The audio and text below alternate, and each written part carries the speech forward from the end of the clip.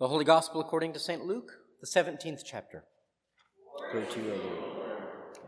And it came to pass, as he went to Jerusalem, that he passed through the midst of Samaria and Galilee. And as he entered into a certain village, there met him 10 men that were lepers, which stood afar off. And they lifted up their voices and said, Jesus, Master, have mercy on us. And when he saw them, he said unto them, Go show yourselves unto the priests. And it came to pass that as they went, they were cleansed. And one of them, when he saw that he was healed, turned back, and with a loud voice glorified God. And he fell down on his face at his feet, giving him thanks. And he was a Samaritan. And Jesus answering said, Were not 10 cleansed? But where are the 9? There are not found that return to give glory to God, save this stranger. And he said unto him, Arise, go thy way. Thy faith hath made thee whole. The Gospel of the Lord. Praise to you, O Christ. Hallelujah.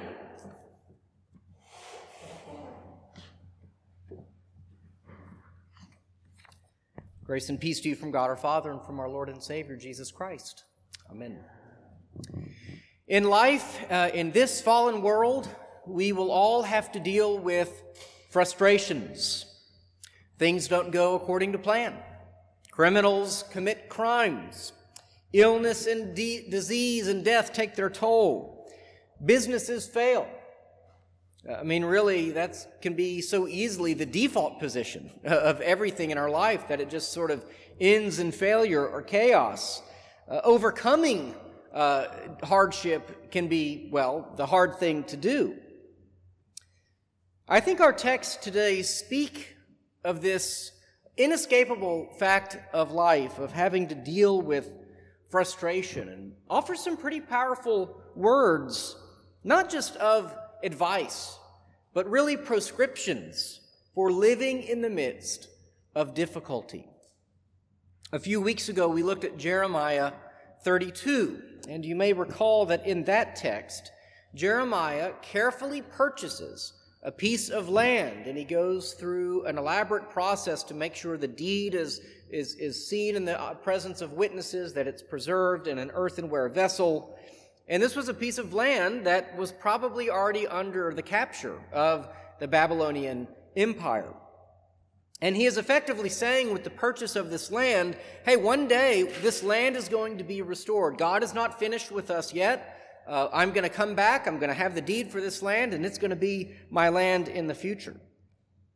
Likewise, in this passage, Jeremiah is sending words of encouragement. This time he's sending word to those who have already been captured and sent off into exile into Babylon. So he is still in Jerusalem. He's writing to those in Babylon. I'm not clear if there was exile going on before the destruction of Jerusalem. So there was a time period there, but Jeremiah is also not written in chronological order. So today is Jeremiah 29. That was Jeremiah 32. But essentially what he is saying to these exiles is, hey, hang in there. Okay, you've got to pick up the pieces of your lives, and you've even got to put down roots, even in Babylon. Listen to what he says. Build houses and live in them. Plant gardens and eat what they produce. Take wives and have sons and daughters. Take wives for your sons and give your daughters in marriage, that they may bear sons and daughters. He's thinking ahead here. He's thinking generationally, right? In other words, persist. Continue to live. Okay? Yes, you've been taken into exile. Yes, things look bleak, but don't give up. Continue to marry. Continue to have children. And that's probably the most poignant part of all of what he is saying, this encouragement to get married and have children. This has always was a hallmark of hope in the Bible. The idea that you would have children, that children are a blessing from the Lord, and the more children, the more you are blessed. To be unable to have children was definitely a reason for mourning. You rarely hear in the Bible, for example, what we so often hear in our own day. Oh, I can't bring children into this world. That would have been impossible for an Israelite to imagine or to say, except maybe in the circumstance of having been taken into exile. There they might have thought to themselves, I can't bring children into this world. We have no hope. The covenant is not going to be fulfilled. The land has been destroyed. I'm never going to go back. It's into that context that Jeremiah says, no. Continue. Have children. Get married. Think generationally. God will restore you. Well, what is our excuse? We live in at least pretty good times, materially speaking, if nothing else. We enjoy everything from, indoor plumbing to Novocaine. War is not on our doorstep, really has never been. We're so rich that we have time to waste on something called social media. We can just scroll and scroll and scroll, see what other people are up to these days. Cars drive us places, and in the places we can't get by car, well, we have planes for that. The internet can teach us just about anything. If you want to learn how to cook, squash casserole, there's at least 50 recipes out there, and someone on YouTube walking you through each step, I'm certain of it. We live in an era of boutique delicacies, where even the masses can eat as kings once feasted. But these times, I am told so often, are so dire that we can't even have children? Are we serious right now? How hopeless have we become? Imagine if we ever face a real threat, like invasion of a horrible conquering army and the prospect of being exiled en masse to Babylon. Starbucks takes more than 5 minutes to get our drink just right. We frown and complain. Well, imagine a demonic nation state taking you over and telling you if you don't bow down to their false god, they're going to kill your firstborn. So yes, these Judeans, they had a lot of very serious frustrations to deal with. And what does Jeremiah say? Keep marrying. Keep having families. Have children. And by the way, pray for the nation in which you find yourselves. He says, its welfare will be your welfare. There were other empires out there. The empire war game had not come to an end just with the Babylonians. So you don't really want the Babylonians to be invaded because you're their prisoners of war, and then the other people might not have any use for you at all. So now you actually want the people who took you over to do well. How contrary must have that been to their thinking? And yet that's exactly what he says. And so to our own young people, I would say get married, have children, get rid of this negativity of, I can't bring children into this world. There is no such perfect time to have children. And I don't know that Christians are yet exiles in our own land, though some of the more pessimistic pollsters out there would say that probably less than 10% of Americans really have a fully formed Christian worldview, okay, and all that it contains, even though many more Americans would call themselves Christian. But if we are to ever become exiles in our own land, cast out pariahs due to theological commitments we are unwilling to break, so be it. We remember what Jeremiah said. We're going to build houses. We're going to plant gardens. We're going to have children. And then we're going to wait for this future where God's going to do something amazing. Eventually, I think if we follow that advice, we'll simply outpopulate the hopeless.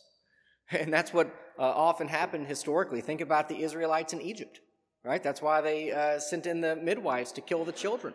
Now, there's too many of them, Well, speaking of pariahs, in our gospel lesson, Jesus finds himself in very frustrating and trying times. It's no accident that Luke mentions where he is. He's on this kind of borderland of Galilee and Samaria, and this is a region that had kind of been plagued with historical difficulties. Now, Galilee is to the north of Samaria. Samaria is kind of a buffer area between Judea and then Galilee. And Judea was resettled after the Babylonian exile by people who rebuilt the temple, and they really were very dedicated to the law of God. That's who Jesus often encounters in his ministry. And the Galileans were also Jews. They were sort of thought of as like hicks by the Judeans. They talked in a funny accent. They weren't highly respected. They're like second-class citizens. The Samaritans, they were essentially Assyrians. They had lost all of their Hebrew roots, which is why, in our Gospels, the Samaritans are thought of so lowly. These Galileans, these Samaritans, they didn't really like one another. And, so this was a mutual feeling. And in fact, really the only time that the Galileans and the Samaritans would spend time together is if they were lepers. And in that situation, well, who else were you going to be friends with? You couldn't hang out with anyone else. You you were cast off out of polite society. You were unclean, so you hung out with other lepers. And so in that moment, all of their historical reasons for getting separated were kind of erased. There's kind of a beauty in that, One could imagine thinking about the ways in which Christians, might maybe find themselves together with common enemies. But these particular lepers, they are hoping that Jesus, as he goes through their area, he'll heal them. And he does. And there are 10 of them. And as the text so clearly says, they all go about their way. They are told to go see the priest because the priest's job is to give them a once-over and declare them clean, and then they can go back to their life as normal. They can go back to their families. They can go back to their old friends. In fact, you can even maybe imagine them going, oh, good, I don't have to hang out with that bunch of lepers anymore. The day before they were best buddies. They couldn't live without each other. They were the only community they had, but now it's like, oh, finally I can go back to my old friends. But of course we know that 9 carry on, and only one realizes he's been healed, and he comes back. And Luke makes it clear he doesn't just go back and thank Jesus. He prostrates himself before. He falls down at the feet of Jesus and worships him. And Jesus welcomes his worship, and he worships his gratitude. Oh, and by the way, he's a Samaritan. So, in case you missed this whole outsider connotation of what's going on.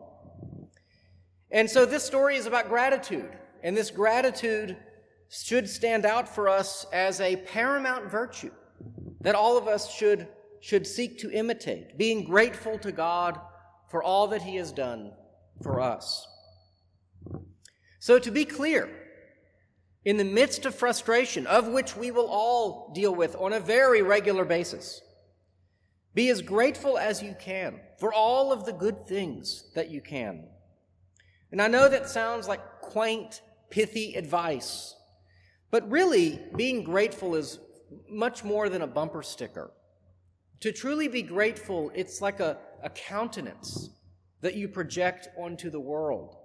It's really your outlook on life. It's how you see the world. It's not a feeling after something good has happened. It's more like a habit that you develop. It's even, in fact, before it becomes a habit, a discipline. It's something you may need to get in the discipline of being and doing and saying until it eventually does become, in fact, a habit that you just do, that it's just part of who you are without thinking of it. Oh, but Pastor, God has not done as much for me as he did for that leper. He has not cured me. He has not healed me of my disease, my friend's disease, etc. Indeed, one of the refrains among the skeptical crowd is that this supposedly good and powerful God allows so much suffering to take place. Why doesn't he intervene? If he did, I'd be grateful, but he doesn't. So how can I be grateful to this God that you say exists? Well, let's be honest. How often are we grateful for bad things that don't happen? Probably not very often. You know why? Because it didn't happen, right? The car wreck that you didn't get into, you're unaware of it because it didn't happen. It's not often we get out of our car. Every time we've arrived at our destination, said, "Thank you, God, for me getting to this destination," although maybe we should. And so by definition, we go around demanding that God show himself and save us from calamity. But when he does, we could, by definition, not be aware of it. That's why gratitude must be our way of thinking, our way of being. If we are to be worthy of the name of Christian, then it must define us. Gratitude is far more than just a good feeling after a happy event. It's a way of thinking even in difficult times, perhaps especially in difficult times. One of the commentaries I'll look at from time to time for sermons and whatnot, it shared this little anecdote from Matthew Henry, who at one point kind of wrote the English language Bible commentary. It's quite large. But he was robbed of his wallet. And Matthew Henry later wrote in his diary that night all of the things for which he was thankful. First, that he had never been robbed before. Second, that even though they took his wallet, they did not take his life. Third, because even though they took it all, it wasn't very much. And finally, because he was the one who was robbed and not the one who did the robbing.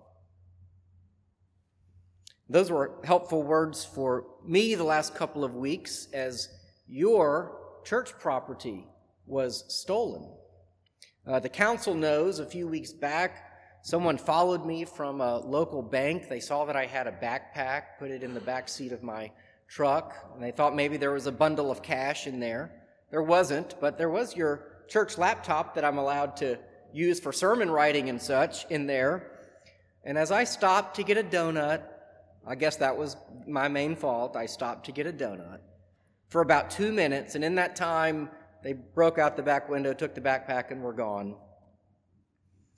Frustrations galore, ire, anger, helplessness, all of those feelings, hand-wringing to the max. And yet, I'm not a leper, I'm not a thief, things can be replaced, God provides. It's incumbent upon us to be grateful in all circumstances and to not lose hope that things can be better. That doesn't mean, by the way, that we don't file police reports, because we do, and I did, including video footage of the event and the whole deal. But it does mean that we are to take inventory of our lives, to see how we have been blessed rather than just to see how we have been cursed. And in spite of the circumstances, we are to carry on, to get married, to have children, and to plan for a day when God's glory will be even more apparent, even among sinners like us. Amen.